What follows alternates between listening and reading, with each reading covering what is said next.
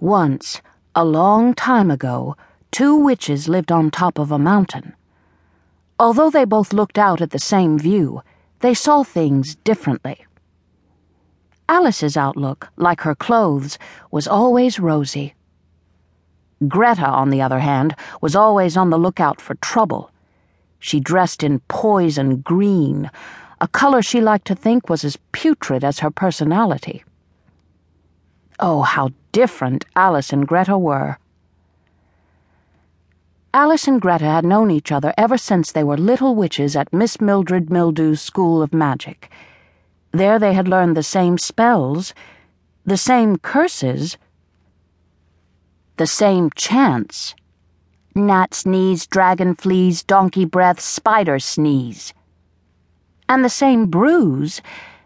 They just used their magic differently. Whereas Alice's spells were simply enchanting, Greta's were deviously diabolical.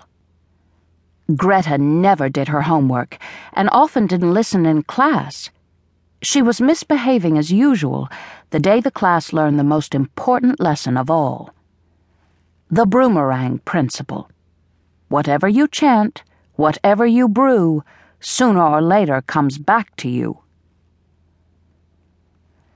Time passed, and before long it was graduation day. Alice and Greta flew off into the world to weave their spells and work their witchery. One day, Alice was flying high above the seashore when she spotted a sailboat stranded on a sandbar. She waved her wand in circles high above her head and whispered, "Come now, moon, and turn the tide. Take this family for a ride."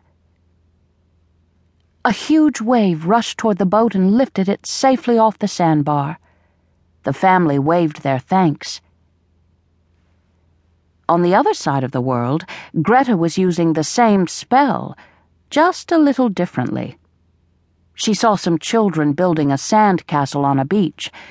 They had worked for hours on the towers, tunnels, and moat. Just as they finished, Greta waved her wand in circles high above her head and whispered, "Come now, moon, and turn the tide. Take this castle for a ride."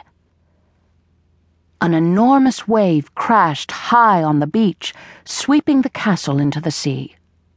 "Ah ha ha!" Greta cackled. Then she disappeared into a cloud as the children ran crying to their mothers. Meanwhile, Alice had come upon a small boy in a field calling for his lost puppy.